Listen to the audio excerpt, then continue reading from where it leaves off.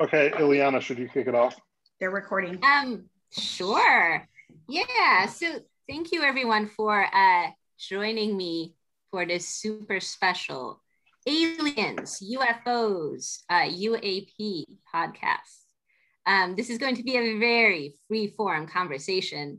And I have to admit, I know very little about the topic. I have lots of ideas and thoughts of an extremely speculative nature regarding this topic, but I have very, very little information. So I want to hear from people who know more, who have watched more X-Files than I have, looking at you, Jay, etc. You know, people who have read books on the topic, how you feel about the possibility of aliens. Are they here? Are they looking for us? Will we find them? Also, the report that is supposed to come out next month. If we get to it, I would be really interested to make some predictions about what might be in the report. So I'm gonna open it up to whoever wants to go first. Please introduce yourselves when you first speak, just so our listeners know who we're talking to. I'm going to speak to invite Ed, actually, to open this. That's probably a good idea. Okay. Can you all hear me? Yes. Yes, sir. Okay. So I've been digging into this since it was either late 2012 or early 2013. I wasn't working, and I was kind of farting around on the internet because I saw something once myself, and at the time I didn't believe in UFOs or anything. I thought everybody that was into this was a crackpot or was, hoaxing something. And I saw something in the night sky one night. It was 2007. I was out working in the desert by myself. I was just looking up at the stars. It was a nice clear night, and I saw something weird. But I couldn't imagine what it was. I thought it was a helicopter at first, then I realized it was not a helicopter, and I don't know what the fuck it was. But I didn't jump to, oh my God, I just saw a UFO. I thought, well, that's weird. I don't know what that could have been. And then it kind of ruminated in my mind for years. And then I found myself at home with the baby. I didn't have a job to go to, had the internet, and I started poking around, and there's all the fake crap on YouTube and all the CGI junk. And I came across the story of J. Allen Hynek, who he's the kind of nerdy professor guy from Project Blue Book with the little goatee. He was a astronomer by trade before he was hired by the Air Force. And I read his story. And when I finished reading his story, I knew it was real. And I felt like the earth moved under my feet. That's a song, isn't it? But anyway, really, it felt like the ground shook. Like I couldn't believe it. I read that stuff and I'm like, oh my God, it's true. Because basically what he said after 20 years with Project Blue Book is the whole thing was just a cover up. And this was the guy that came up with all these lame excuses like, oh, you saw swamp gas. You saw the planet Venus. Da, da, da. And he said he regretted all those things, but that was his job. It was his job to basically help the Air Force keep us in the dark. Ed, what is Project Blue Book? Well, it was kind of the second or the third military project to study UFOs. The first one was Project Sign. That started in 1947. It was only a year because the Air Force, when the whole flying saucer craze hit in 47 and people were seeing these all over the place, the military was certain that these were Soviet aircraft and that the commies, those dirty commies, had stolen better Nazi scientists than we did, and they jumped us and we were in deep shit. So they did this Project Sign to investigate all this stuff and see what they came up with. And they did it for a year. And at the end of the year, they came up with the conclusion that it was not the Soviets, and they didn't know what the fuck it was. And they passed up a situation report to then Admiral Vandenberg. You might recognize that name. Saying after a year of studying these, we don't know where they're from. They're definitely not from the Soviet Union. And that might be from outer space as far as we know. And that seems to be the most likely thing. And Vandenberg took that report and threw it in the shredder and told the Joint Chiefs that there was nothing to see here, it was fine. There's no problem. We got the situation under control. Then they started Project Grudge. And this was where the disinformation campaign started. It was quickly changed to Project Blue Book because that sounded nicer. And its purpose really was to get all this information together and twist it into such a way that it didn't seem real. They would use any excuse to call something nothing. And even then, there were some cases that they still couldn't explain. Ed, I don't know if you listen to the podcast. That's Leslie's cult, and I know you don't want to be part of her cult. But on the last pod, Matt Welch was talking about how I think he said it was well documented that the government was planting these like crazy sounding like UFO conspiracists in areas where they were testing, new aircraft, so that the conspiracists would, talk about how, oh, this was all UFOs and sound so ridiculous that people would dismiss them. Is this sort of what you're talking about? Or are you familiar with this? Or does anyone else have information on this? No, that's not what I'm talking about, because what you're talking about happened later. That's a thing that happened in the 80s. I know, I know what he's talking about, and there's definitely some history there. But again, it's later. I mean, it's been going on so long. That's the crazy part, is that it's been this thing that's been absolutely denied and suppressed by the military-industrial complex, if you will.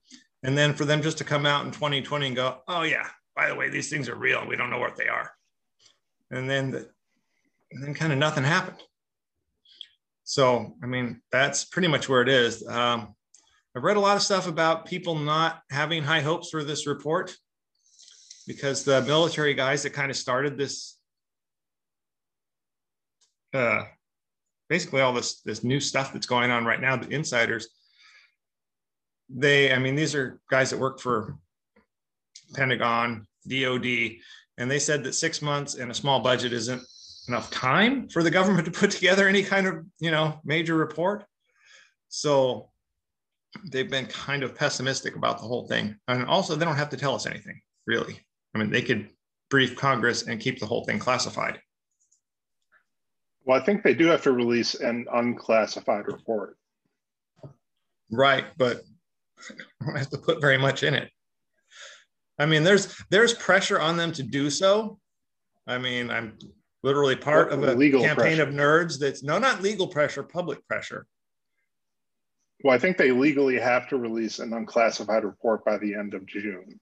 But they can classify anything. They can say anything is classified. Sure, but there still has to be an unclassified version. Right. Which, I mean, like if you look at, well, you've read Greenwald's stuff. A lot of these FOIA requests, he gets pages where they're 90% redacted. Yeah. I mean. So is the end of June the expected time frame for the report? Yeah. And that's a legal requirement, you're saying, or that's just the ballpark we have been provided with? No, it's a legal requirement. I think it was, I forget who put the amendment in. It may have been Rubio, but that's almost certainly wrong. But there was an amendment that was attached to the National Defense Authorization Act. So some report, both a classified version has to be presented to Congress, and an unclassified version has to be released to the public. Got it. And before we get too far down this road, Eliana asked us to introduce ourselves and we all immediately forgot. So Ed, if you want to do just a quick intro of who you are, we'll do a round robin, just saying hello for our listeners. Oh, I'm Ed. I'm Leslie's tin hat wearing husband. I kind of I kind of listen to a lot of the Reason podcasts just because I'm in the area while they're going on. Fifth column. Or fifth column. When they say Reason, yeah, fifth column. And I've met some of the people, Brad. So that's who I am. My name is Jaye. I'm the co-host and producer of Free Lab Cams, a podcast, and I am a Fox Mulder appreciator. We'll keep it PG for now. Okay, then I'm Brad. I'm also a Fox Mulder appreciator in a similar vein as Jay. And I'm typically a mod on the Fifdom Doghouse, but that's where you'll see me in black and white. And Ileana has to introduce herself. Ileana, our fearless leader. I do not need any introduction. You all know me. My mother is a Fox Mulder appreciator. Just putting that out there. Shout out to Ileana's mom. I think she's calling y'all old. Big shout out. Big shout out to Ileana's mom. She's awesome. Okay, can I take the reins here? Please.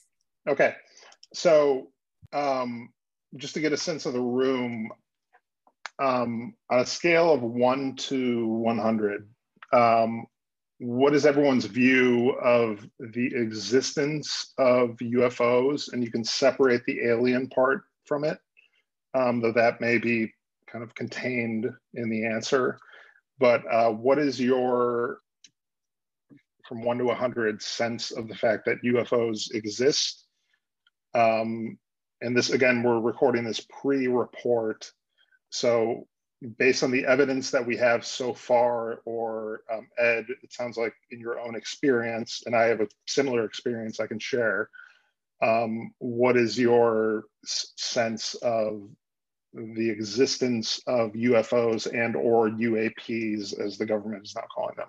I'm sorry, I just polled my daughter, my 8-year-old daughter, on this. So I wanted to share before I forget.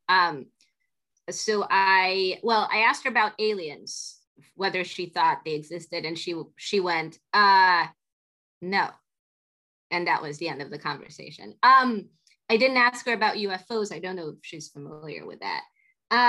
Look, like, I'm like, yeah, unidentified, unknown stuff exists. So yeah, I don't mean in the trivial sense, as in, what is that thing? I don't know what it is.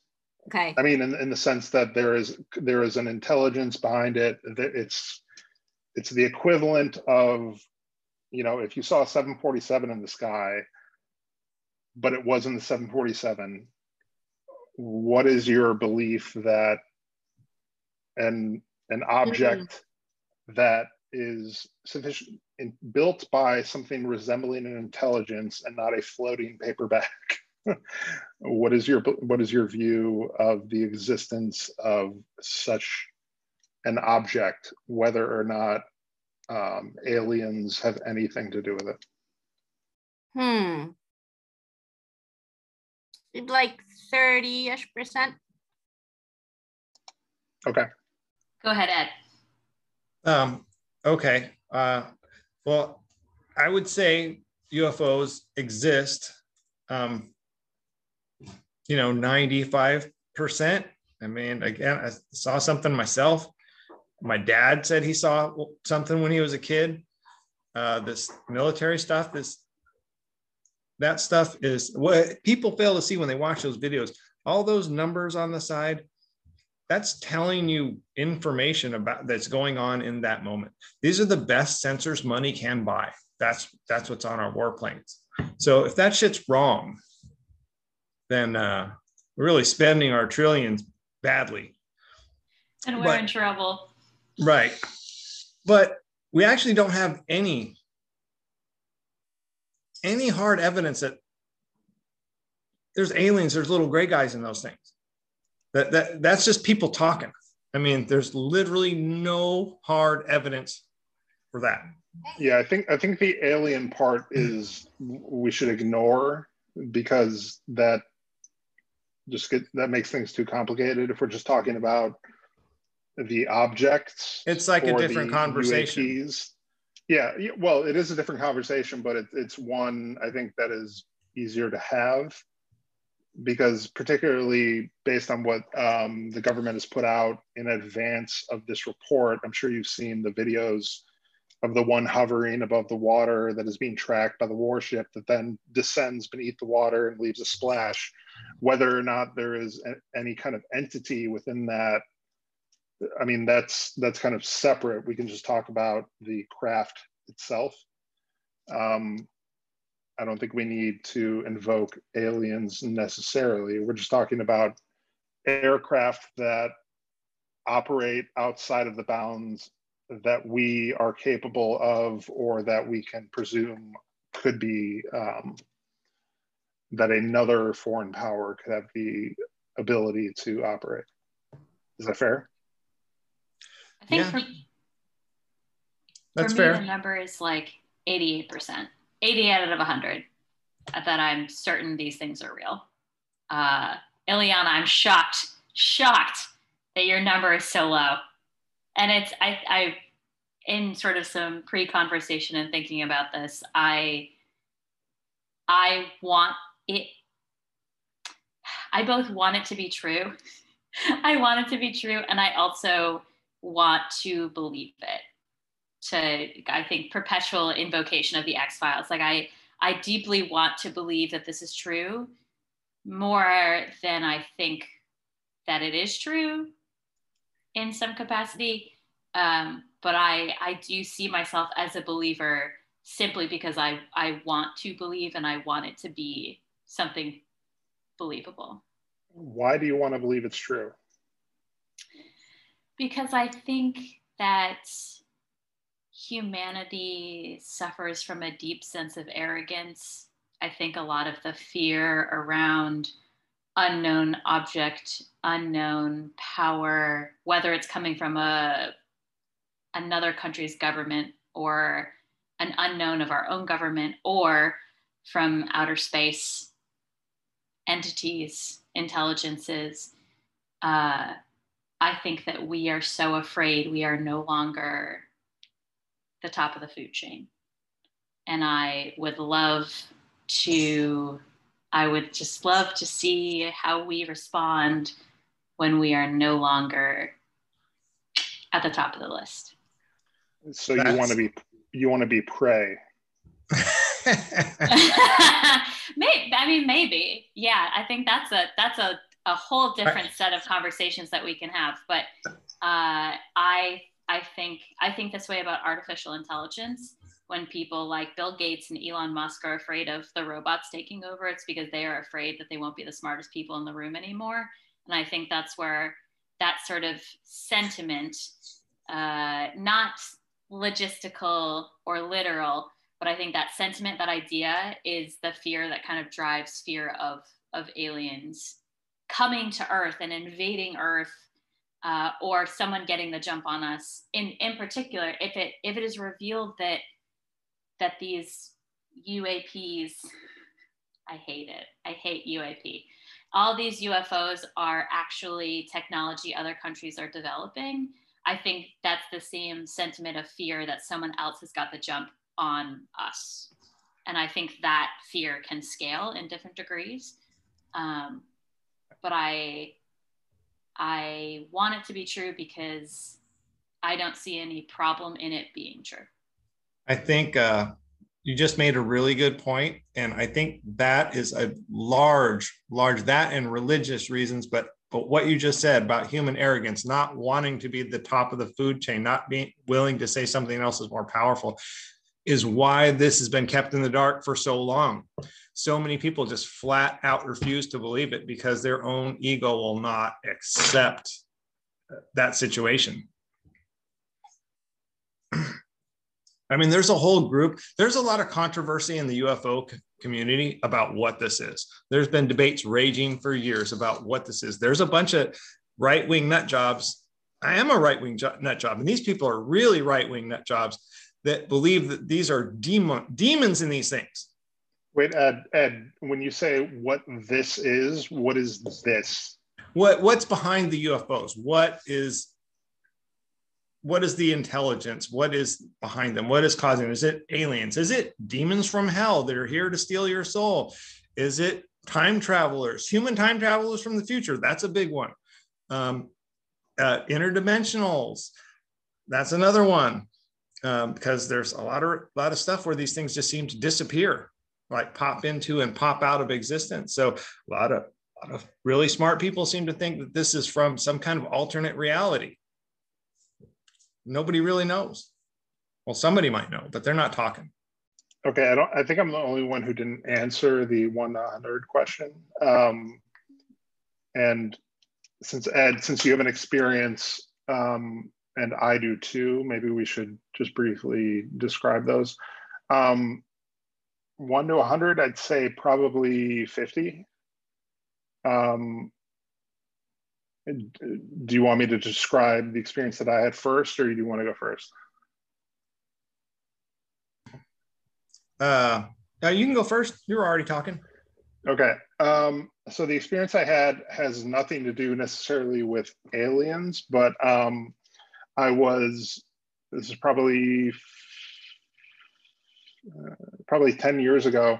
I was staying with my parents, and I was out walking late at night, and I saw what was clearly a green, I should have looked this up ahead of time, but not like a perfect triangle. The only word I have for it is isosceles, even though that's probably wrong. It's just, that's how long it's been since I've looked up triangles. So it was a kind of off-center triangle that, like, if you walked in front of your house and you looked at the night sky, that covered the entire night sky, and it was a series of green dots that formed a perfect triangle. Like the base was clearly straight, and it was probably 40 or so individual green dots that came together to form what was clearly a triangle on a fairly clear night. I didn't make anything of it other than I stared at it for about 15 minutes before it finally faded. It was clear enough that I could see all, the rest of the stars and everything, but this was the only time that I'd seen that shape. What significance I assign to that is almost nothing, other than it was the only time I'd ever seen it. And again, because of the size of it, it could have been 100 feet in front of me, or it could have been thousands of miles away. It just happened to fill the night sky with a green, like forest green color triangle. Do I believe that any alien intelligence was involved with this? No. It could have been. Do I believe I saw anything special? I mean, it was the only time that I saw it. But all that I can say is that I saw something I'd never seen before, and it was aligned in a way that was kind of perfect to me, the human viewer, that was unique, and I can't kind of explain in any other way. I mean, my parents are, well, at least my dad is a pilot. I'm fairly familiar with the kinds of things that you see when you are flying. I mean, I could give a list of reasons why I couldn't explain what I saw, but again, it was pre-drone, so it couldn't have been a drone swarm that was just like designed to create a perfect green triangle just for me to see. But I noticed it at the time very clearly. I stood there watching it for 10 to 15 minutes. And when it faded, I was like, okay, that was something interesting that I can explain. And that was kind of the sum of what I took away from it. So could it have been aliens? I mean, I suppose. Could it have been literally anything else? Yeah. But it was a unique thing that I saw that I don't ascribe to an alien race or aircraft, etc. It was just a unique thing. So again, I said from 0 to 100, I think I said 50. That is part of the 50, but it's not pushing me to 100, because I mean, again, you always have to keep open the possibility that I was hallucinating. Which I was about to say, were you doing any heavy hallucinogens No. at that time? No, I was completely sober, taking a night walk. The only medication that I could have possibly been on was diphenhydramine, which is the PM part of Tylenol PM. But I was lucid. I was not. There was no other substances that I was experiencing. I think I have a picture of it somewhere, but it would be incredibly difficult to dig up. And it was in like 2005. So whether you could see anything in the picture is totally mysterious. But that is my single experience with a quote unquote, I'm going to use the term UAP because that is I don't like it either, Jay. I don't like UAP either. No. Okay, but you're talking to me, why, but I just something about it. Call me a traditionalist. It's a way to it's kind of I look at it as a softening of the language. We're just going to call it something else so we can leave the past behind and start out with this new thing. It's really not a new thing, but that's just the way I feel. I agree. Okay, so Ed, tell us about your experience. Okay, well, like I said, I was unfortunately by myself. There was no one else around to witness this, and it was I was out in the desert, so I didn't have the light pollution that you have in LA. Here, if you look up at night, you don't see hardly anything because it never really gets dark here. But I was 80 miles away. I was out in the high desert, and it was a clear night. And I was, looking up and seeing all the stars that I don't normally get to see, and the Milky Way and all that. And I saw a red flash. Really, it was right where I was looking too. I mean, it was like right above me, and I immediately assumed it was a helicopter. Like that, they have those flashing aircraft lights at night. And I'm from Long Beach, where there's anytime you look up, there's like 3 helicopters. It's like a totally normal thing to see. And I thought, wow, it's weird that helicopter just snuck up on me like that. I've been staring up for like the last few minutes, and I'm just seeing it now, and it's right in front of my face. But then that was it. It was just one red flash. There's no other lights. I'm like, you're gonna get your lights checked, dude. You only had one flash. And a few more seconds go by while I'm thinking about all this, and I see the red flash again, same spot in the night sky, basically right above me, but now it seems much farther away.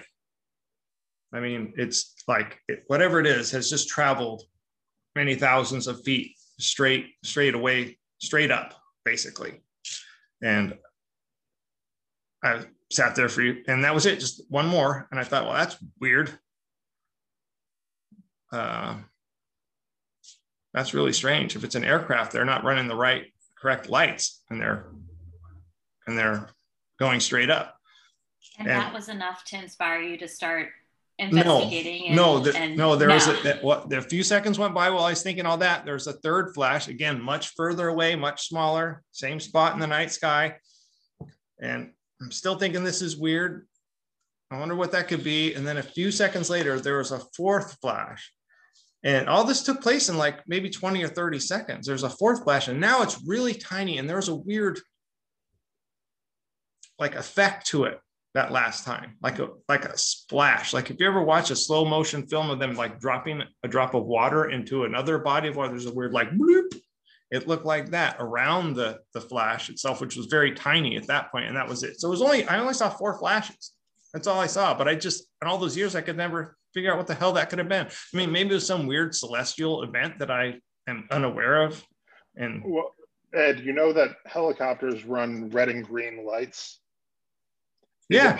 Is it possible that the fuselage of the helicopter was obscuring the green light, so you were only seeing the red side?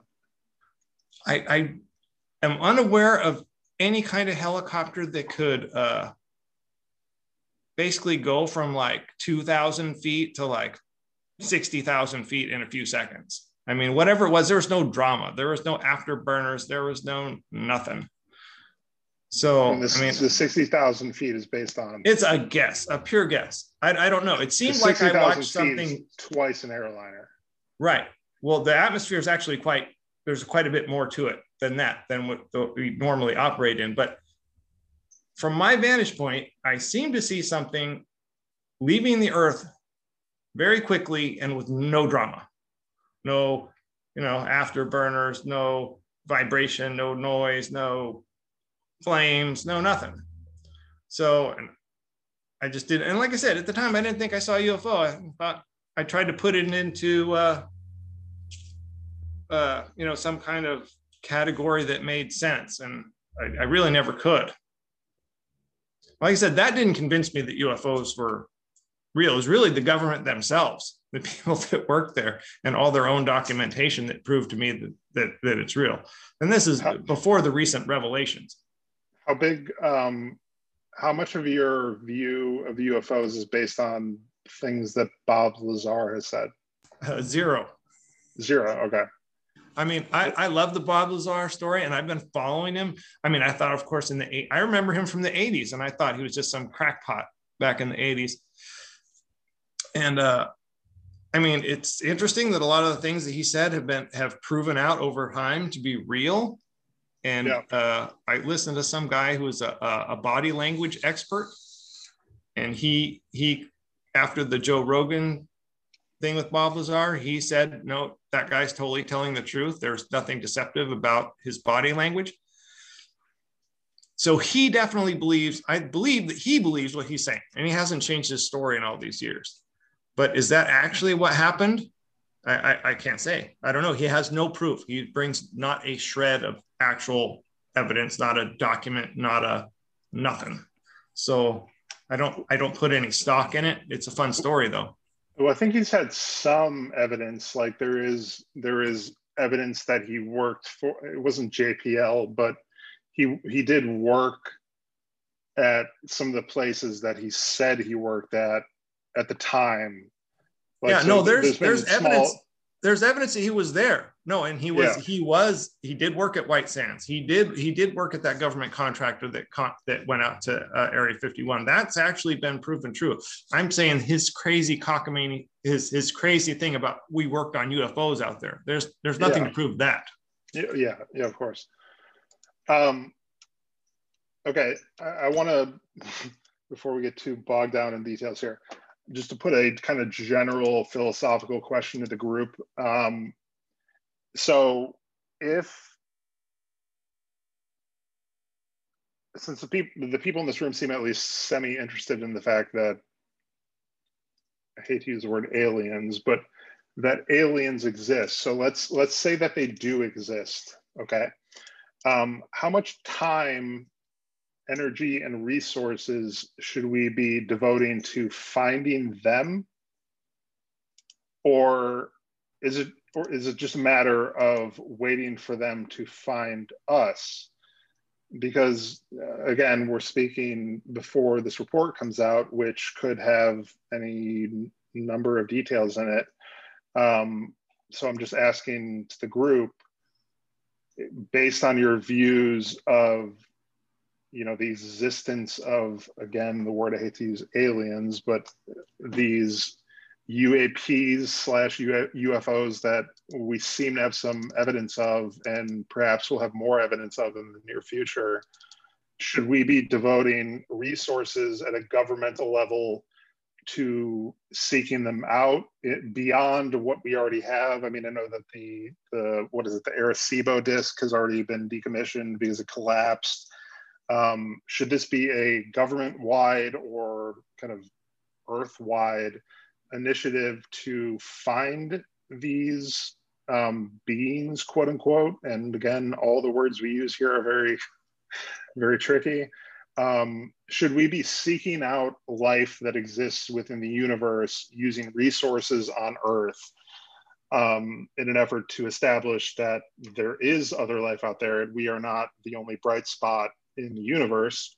Or again, this gets into everyone's political views, or should we just be waiting until we get a sign of something? Because if I get a sense from the people in the room that there's a fairly high confidence that these quote unquote beings may or do exist. And I think that has very interesting philosophical implications if they do. So what is everybody's view on how how or if we should be seeking them out in ways that are different from how we are doing it right now?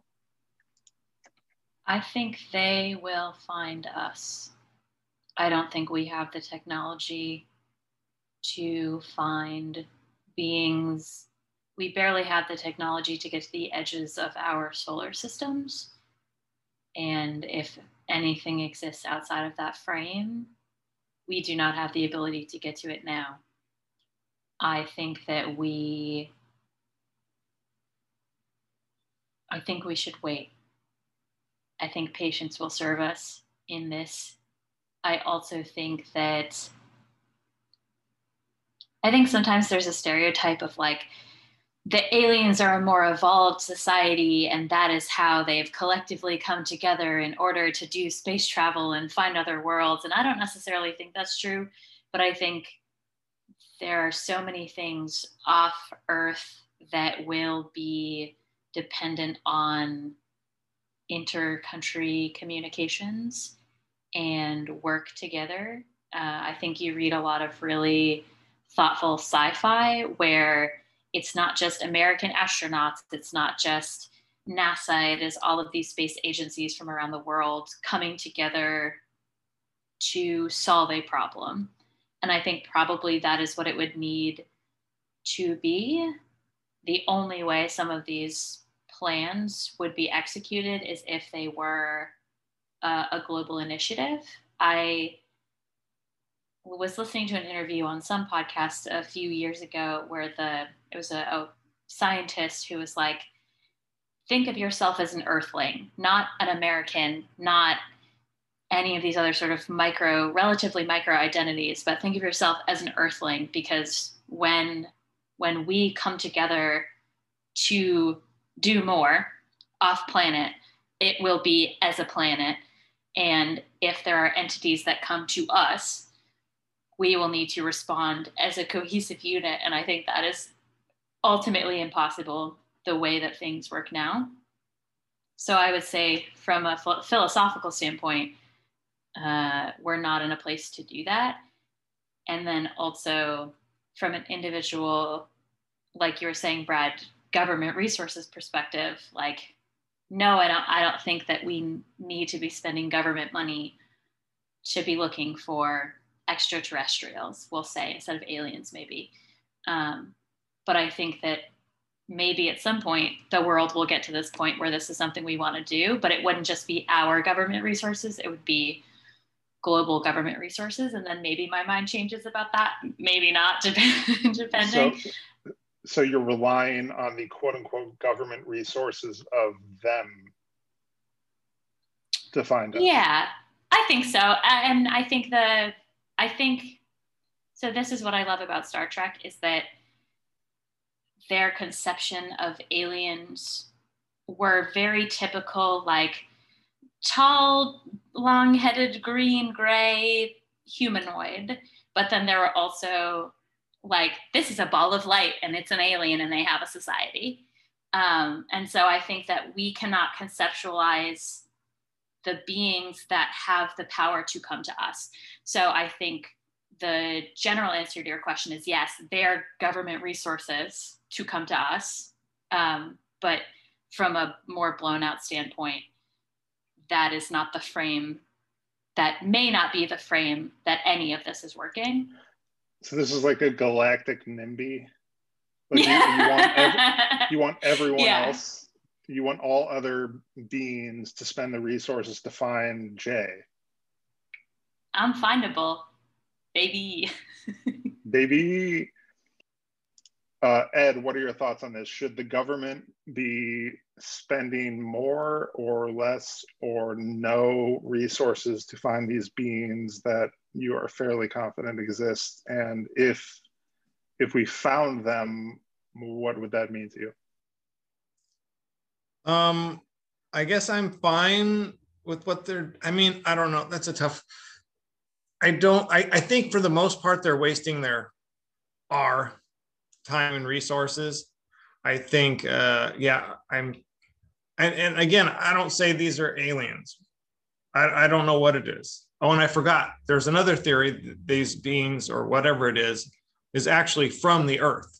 Like they live underneath the ocean and some advanced society that went down there and they just live under the ocean for some reason.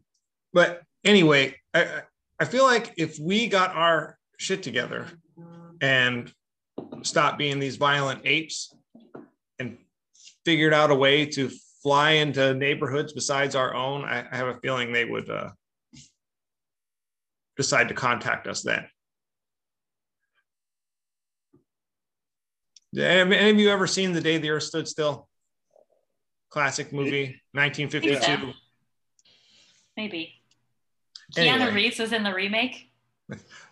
I don't think they made a remake. The gist of it was that yes, there's aliens in those flying saucers, and they don't want anything to do with us because we're a bunch of like violent psychopaths, and they'll leave us alone. But if we ever bring our human violence to their neck of the woods, that they'll blow up the planet. And I'm like, Hollywood might have been onto something with that. Ileana, thoughts? So I have a very prosaic libertarian answer to this question that Jaye also hinted at. And that is no, government should not spend resources looking for aliens. That is not an enumerated power. That is not a non-enumerated power. That just shouldn't happen. Private individuals are welcome to do whatever they want, including spending their own resources looking for aliens. If I were Elon Musk, I wouldn't really be interested in doing that, but that's because I am just a prosaic, unimaginative skeptic when it comes to this. So that's my answer. Okay, but you live on a rock, which is just one rock of trillions of rocks, and is the only one upon which we know that there is consciousness or intelligent life. So suddenly this rock that we inhabit is incredibly important if you value the universe staying, quote unquote, light, staying in a state in which people are aware of anything and not just going totally dark where it's just all rocks, right? So what you are assuming in this prompt / question is we are the only ones. We are the only ones we know of. Okay. Do you think that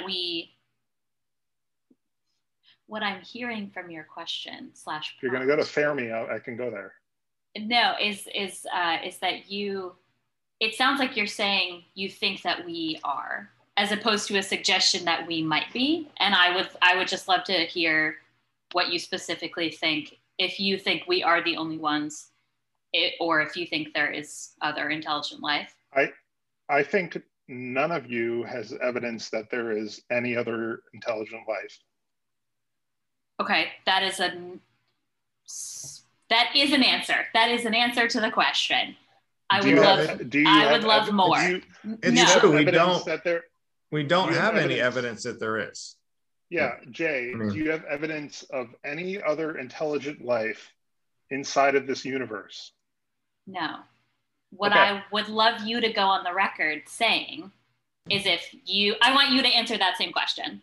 Do you, not evidence.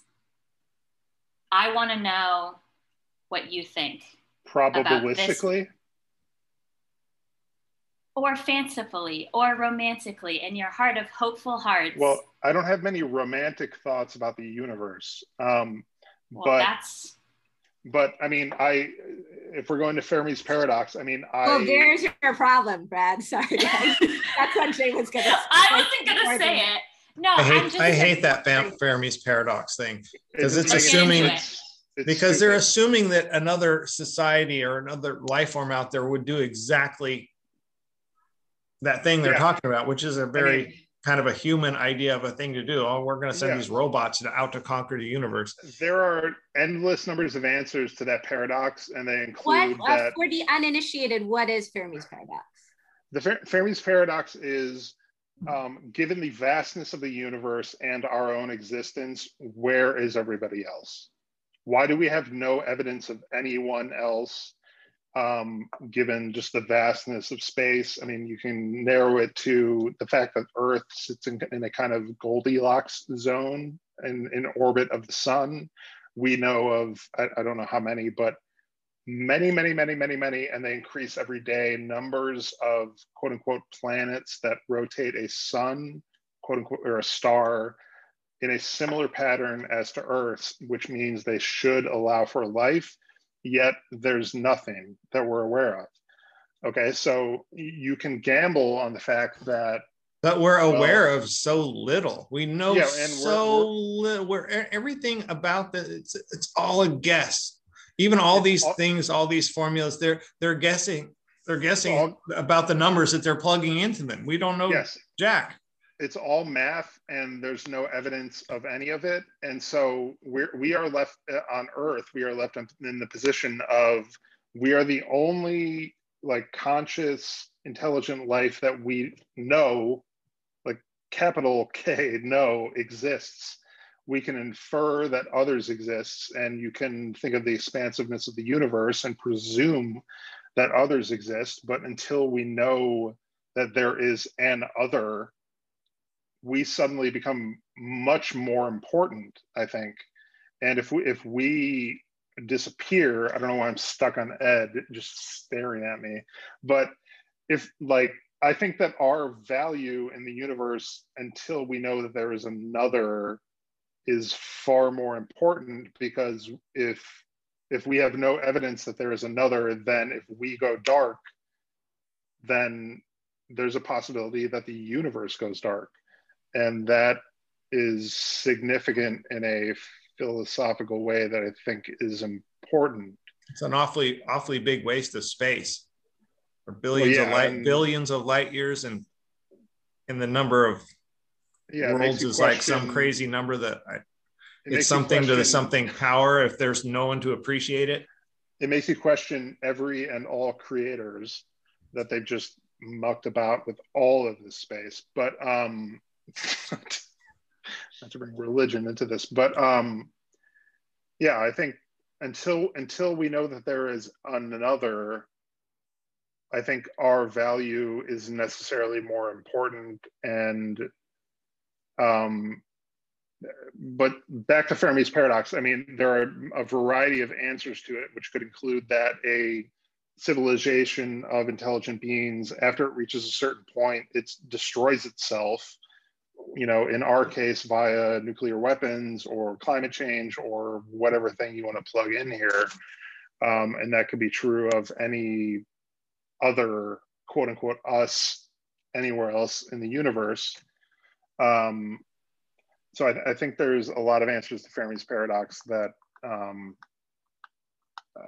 doesn't make it that paradoxical, frankly. But we are just one that we are aware of and are supposedly in control of. So I don't know, I find that philosophically interesting.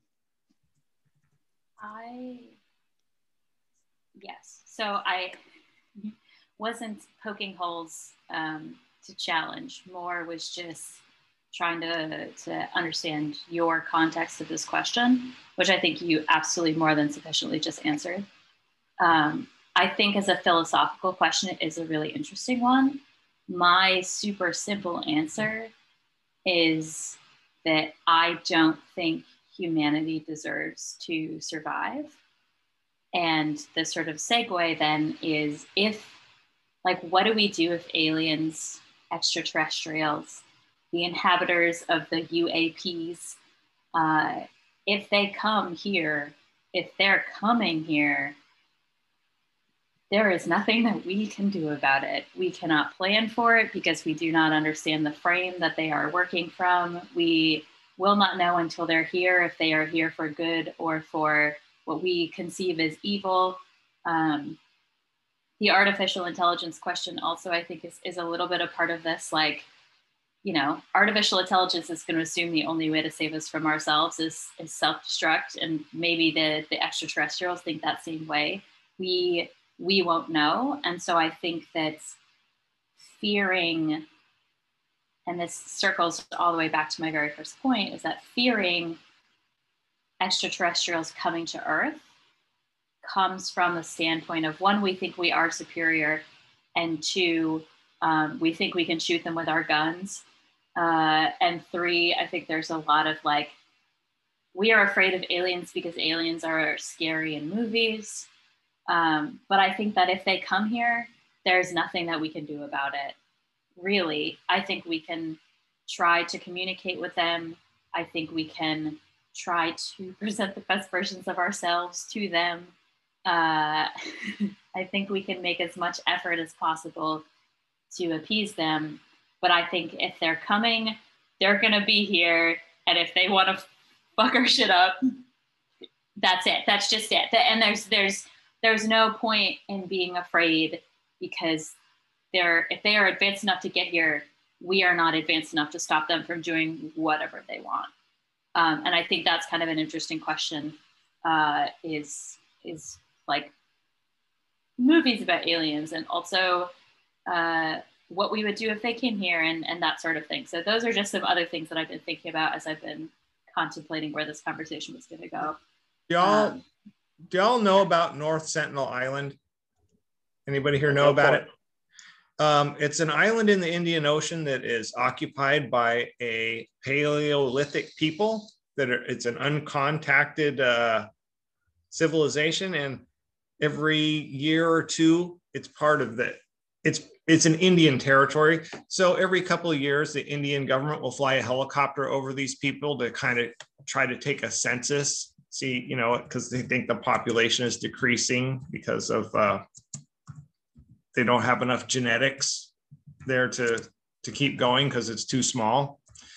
And you can't contact these fuckers because they'll shoot a stone-tipped arrow into you. They're like super hostile. In fact, a couple of years ago, some missionary scoffed the Indian law of not contacting them, and he had a boat drop him off there, and guess what? They filled him full of arrows. So, but to those people, we're the aliens. Every couple of years, some crazy thing flies over their village and terrifies them, then leaves. They don't know what's over the horizon. Like, sometimes I think the Earth is like that. We're just ignorant, hostile apes, and we're good for maybe taking a census or for maybe a tourist to check out, but otherwise not to be messed. I feel that yes, agreed to all. I think a point that didn't make as much sense as you two were both sharing your experiences, but something that I definitely wanted to say is that I think even if extraterrestrials as we imagine them aren't real, the experiences that these people, that you too, that there's so much documentation of people who have participated in events, have witnessed events, have these experiences. And I think, like you were just saying, Ed, like whether that is something we can understand or not is a totally different question, but the acknowledgement that those things happen to those people in the way that they perceive them, whether they literally or objectively happened, getting taken up into a spaceship and then brought back to Earth in like the next morning in time to go to your ops job or whatever, like whether those things literally occurred, these are experiences that people are having. And I think that's such a good example to illustrate that, because we maybe don't know what we don't know what we don't know. And so we can be seeing and perceiving things in different ways. I try to stay out of the whole contactee thing. Just because, and I don't want to talk too negatively about it, because I don't want people to think I'm talking shit on them or that they're crazy or they're making it all up. But we just don't have evidence to back it up. There's very little evidence. There's a little bit here and there, but none of it's really what you would call hard evidence. And I don't Contactees are people that say that they've experienced aliens. They are in communication with an alien, or they were abducted and given an anal probe or whatever their experience was. We just don't have evidence for that. We have a hard evidence that there's stuff flying around the earth and has been for 70 plus years. And a lot of the negativists, the debunkers, they'll always say, oh, that radar, it could make a mistake. It could be wrong. It could be, maybe, but that technology is very reliable. You literally trust your life to it every time you get in a fucking airplane. So if it was wrong that often, you know, planes would be crashing into each other all the time. And when you have multiple radars picking up the same thing and people on the ground seeing it and people from aircraft seeing it, I mean, I don't know how much harder evidence you need at that point. And think about, and a lot of, Brad, your point about I might have hallucinated. I thought about that too. Like maybe I didn't see what I thought I saw. But in my line of work, I basically people's lives are at risk based on my sensory input. Like if I'm hallucinating or I'm not seeing something right, I could kill somebody. I mean, I don't know. I mean, it's basically the most reliable thing that we have. I mean, if you can't trust what you see, I mean, think about it. People are driving around on the freeway at 90 miles an hour right now. If they weren't seeing what was going on correctly, there'd be a lot more deaths. This is a question for Jay that Jay has no idea is coming. But if there are aliens and several waves of them arrive at the same time, and they are all firmly heterosexual. So what will the impact of that be for you? We're canceling Pride. That's what I would do. I would be so upset. No, but if we have no straight aliens. If we have 20 dozen alien races who all arrive on their very beautiful ships, and they're all straight. And they're all what as humans we would describe as straight. There's no fluidity within the genders. I'm out. How would that impact your view of yourself? I'm out of here. I'll take a ship and I will fly away. But they wouldn't let you on the ship because they would though. They would. How? I'm very charismatic. No, I think my real answer to the question is that we lost Brad. Brad's down. Back. Is that that's not how it would work. I mean, I think that, like I said earlier, if they're advanced enough, not to say. Well, careful with the advanced.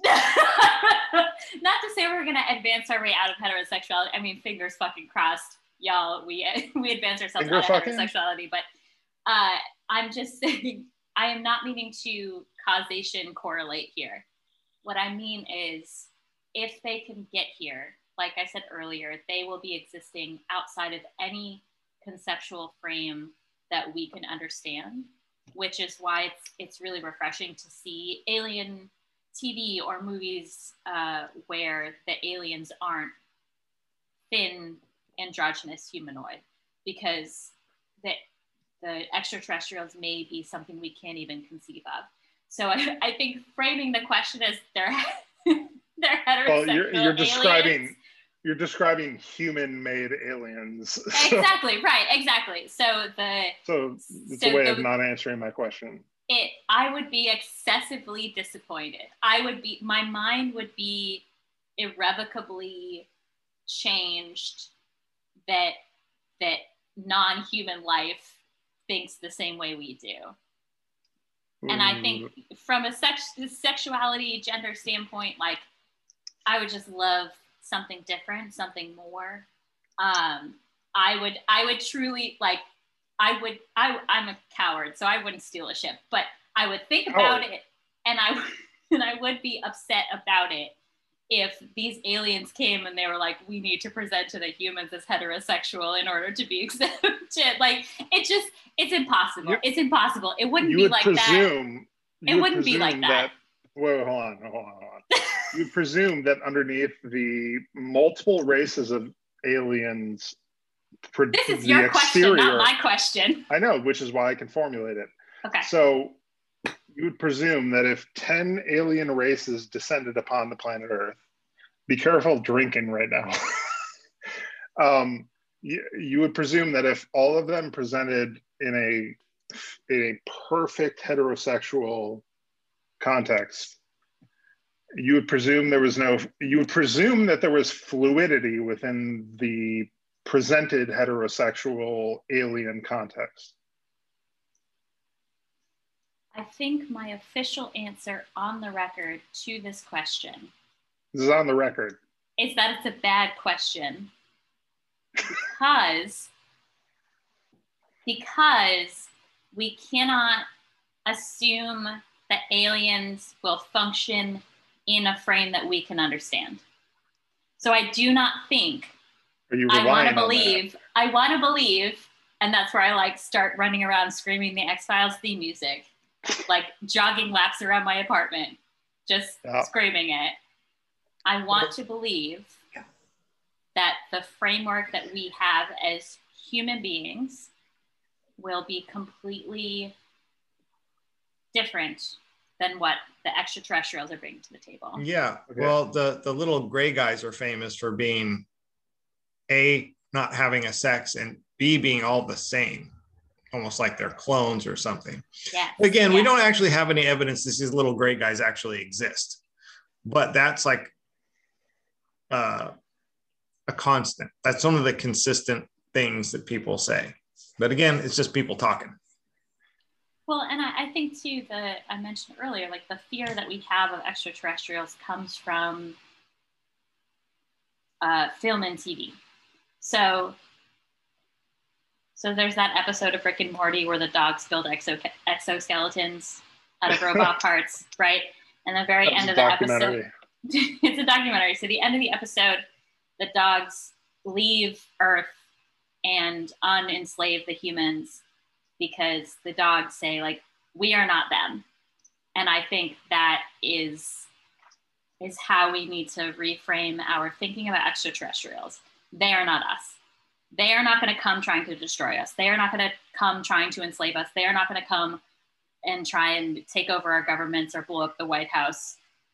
No one is going to be needing to give a grandiose speech about how we have to fight the aliens because they will be so outside of how we exist. And I think that so much of the fear of an extraterrestrial invasion comes from the fact of, like, what would we do?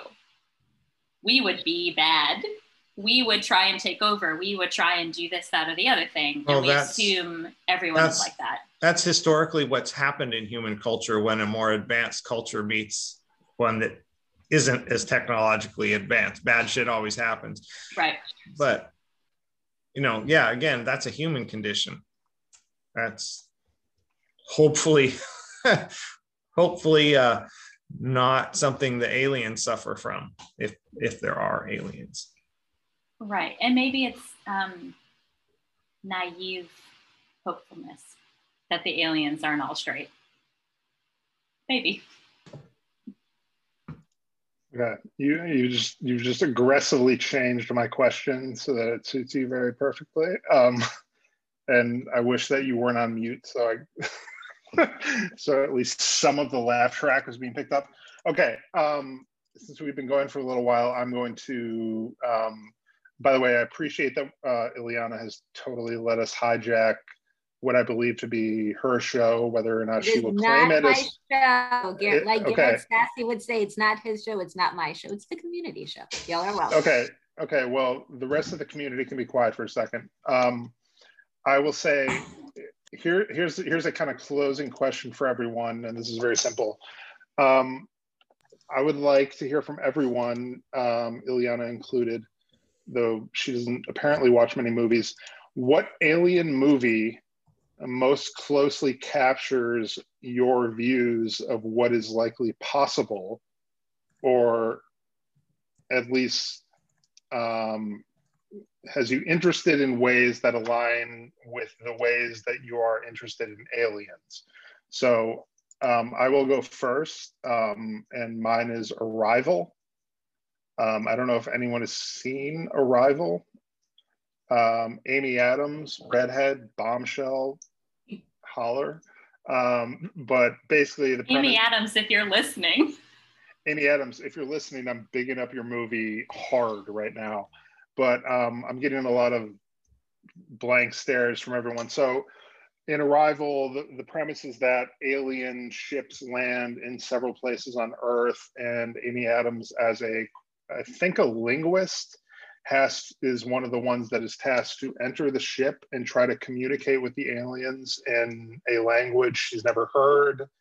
And she basically just has to try to talk to the aliens to figure out why they're there, what their goal is, despite the fact that they speak in a tongue is even the wrong word here, but they speak in a way that is totally foreign. And I find that like very small task very interesting. And it seems like something that if there were I love that we started this with UAPs and UFOs, and now we're just full aliens. But if aliens in UAPs arrived on Earth, we would of course have to communicate with them to figure out why they're here and what their goals were and everything like that. And that movie is like a very narrow example of, you know, how do we know why they're here and what they want and whether or not we can communicate with them. So big up that movie. Ed, I can tell, has not seen that movie, and I recommend that you watch it very soon. I can tell that no one else on this call has seen that movie, and everyone else who happens to listen to this will have seen that movie, so they can appreciate how frustrating of a moment this is for me. So that is the movie regarding UAPs that I would recommend to everyone, and that aligns with kind of my interest in the subject. So Ed, I'll toss it to you before you give me like first encounters of the third kind or whatever that fuck. I don't know. I'm going to go with the classic. I'm going to go with 2001. That's probably my favorite movie about aliens. And I think probably if it's real and it's really aliens, probably closer than the normal, like, oh, these big bugs are going to come here and they're going to want to blow up the White House and eat us all. Was that I like 2001. Did you not see Independence Day? I saw Independence Day. What you were describing crossed a little bit with District 9. Oh, and Battle Los Angeles. That was a fun movie. Yeah. That was a little bit, yeah. Okay. I'm pretty sure there's another one where they invaded and wanted to eat us, wasn't there? I'm thinking about Mars Attacks. That wasn't a serious movie. Mars Attacks had the really fine broads. Anyway, yeah. Totally silent, but he knows what I'm talking about, or at least Leslie knows what I'm talking about. Look, I haven't seen that movie for like 30 years or something. You know what I'm talking about. Please speak into the microphone. I have never watched Mars Attacks. What? Will somebody please Google Mars Attacks? I know what it is. No, I know what it is. I just never watched it because the weird things, it was like Coneheads for me. It turned me off. It spooked me. Coneheads also scared me as a kid. Mars Attacks. It was a fun movie. Jay, you know the fine broads that I'm talking about, right? Yes. Yes, I say that louder. But I do. You can see fine broads everywhere in Hollywood. You don't have to watch Mars Attacks to see them. We're talking about alien broads. Alien broads is a different thing, Les. Okay, all right. My alien broads that I want are the ones that have the bullets that come out of their tits and Austin Powers. Leslie, those are my alien broads. That was those were robots. Those were fembots. They were not aliens. Of this earth. I would qualify those as robots as well, but I love where your head is at. I'm with you, Leslie. Thank you. That's my only input on this podcast. Okay, we're gonna make the like cover image of this podcast the alien broads from Mars Attacks, just so that I have backup for all of this. Totally. Okay, Ileana. So it's not a movie, but it's it's like a segment. So I don't know if you all remember the segment with the two aliens from Sesame Street when they come down and it's like if you come, yes. I remember them. Now that you mention, I do remember that. That is probably my favorite visual alien content. That's not a movie. That's not a movie though, Ileana. It's not. I don't really know movies. I don't really watch movies. I'm very bad with movies. Ileana has seen a movie. I mean, I've seen several. I don't really remember them, and I'm just not a movie person. Name a movie. Shawshank Redemption. Of course, that's Ileana's movie. It's on brand, girl, on brand. I am who I am. There was no aliens in Shawshank Redemption. But there was a girl in a red coat, and nobody knows why. That was Ileana. That was do you know not why? Shawshank Redemption. I actually don't remember that, Leslie. I'm thinking of something else. All right. Okay, You're thinking of Schindler's List. You're thinking of Schindler's I thought you were thinking of Day of the Locust. This is the only podcast. Look at Jaye's face. This is the only podcast where a person can ask, "What is your favorite alien movie that represents how you feel about aliens?" And we end up at Schindler's List, and we can get an answer that is both Shawshank Redemption and then is confused for Schindler's List. So please like and subscribe or whatever the kids say at the end. Can I ask? Does anyone here know why that girl's coat was red in Schindler's List? Because I've been dying to know for like a decade now. Leslie, do your Googles. No, nobody look it up. Okay, it's because she was an alien. They were trying to tell us that girl with the red coat was an alien. She was a fembot. She was like the prequel to Mars Attacks. Yeah, so people who are listening, if you know the answer to Leslie's question, write in. Where? Call where do they write? There is an outro. There is an outro that gets added to the podcast. Okay, Mira will tell you where to write in. Yes. No, that's me telling them, but Okay, not Mira. Jesus. All right. Okay. Guys, thank you. Well, we will do another one after the report releases, and hopefully it'll be equally shambolic. That's right. Count on it. And thank you to everyone for joining. Let's hope for a good report. I'm not getting my hopes up for. Well, actually, here's the last question. The last question goes to Ed. Okay. Ed. Oh, what was the last question? I'm going to give it to you. Just sorry. Hold your horses. Is there anything that you could read in the report that would modify your views? Well, yeah, I'm sure there's a lot of things that could modify my views because a lot of the views that I have are very based on the information that I've got up to this point. I mean, more information could, change everything. I mean, because I'm not in the these are aliens camp. I'm in the I don't know. These are camp. UAPs camp. Okay, Ed, the first question after the report is released is going to you, and I will direct it to you. How have your views been modified, if at all? Sweet. Okay. Gang. I'll be there. Thank you. Bye, guys. Bye. If you enjoyed this episode, we hope you will rate us and subscribe and share with your friends. You can always find us on Twitter at Fifth Community or email us at fifthcolumncommunityshow@gmail.com. Thanks for listening. Bye.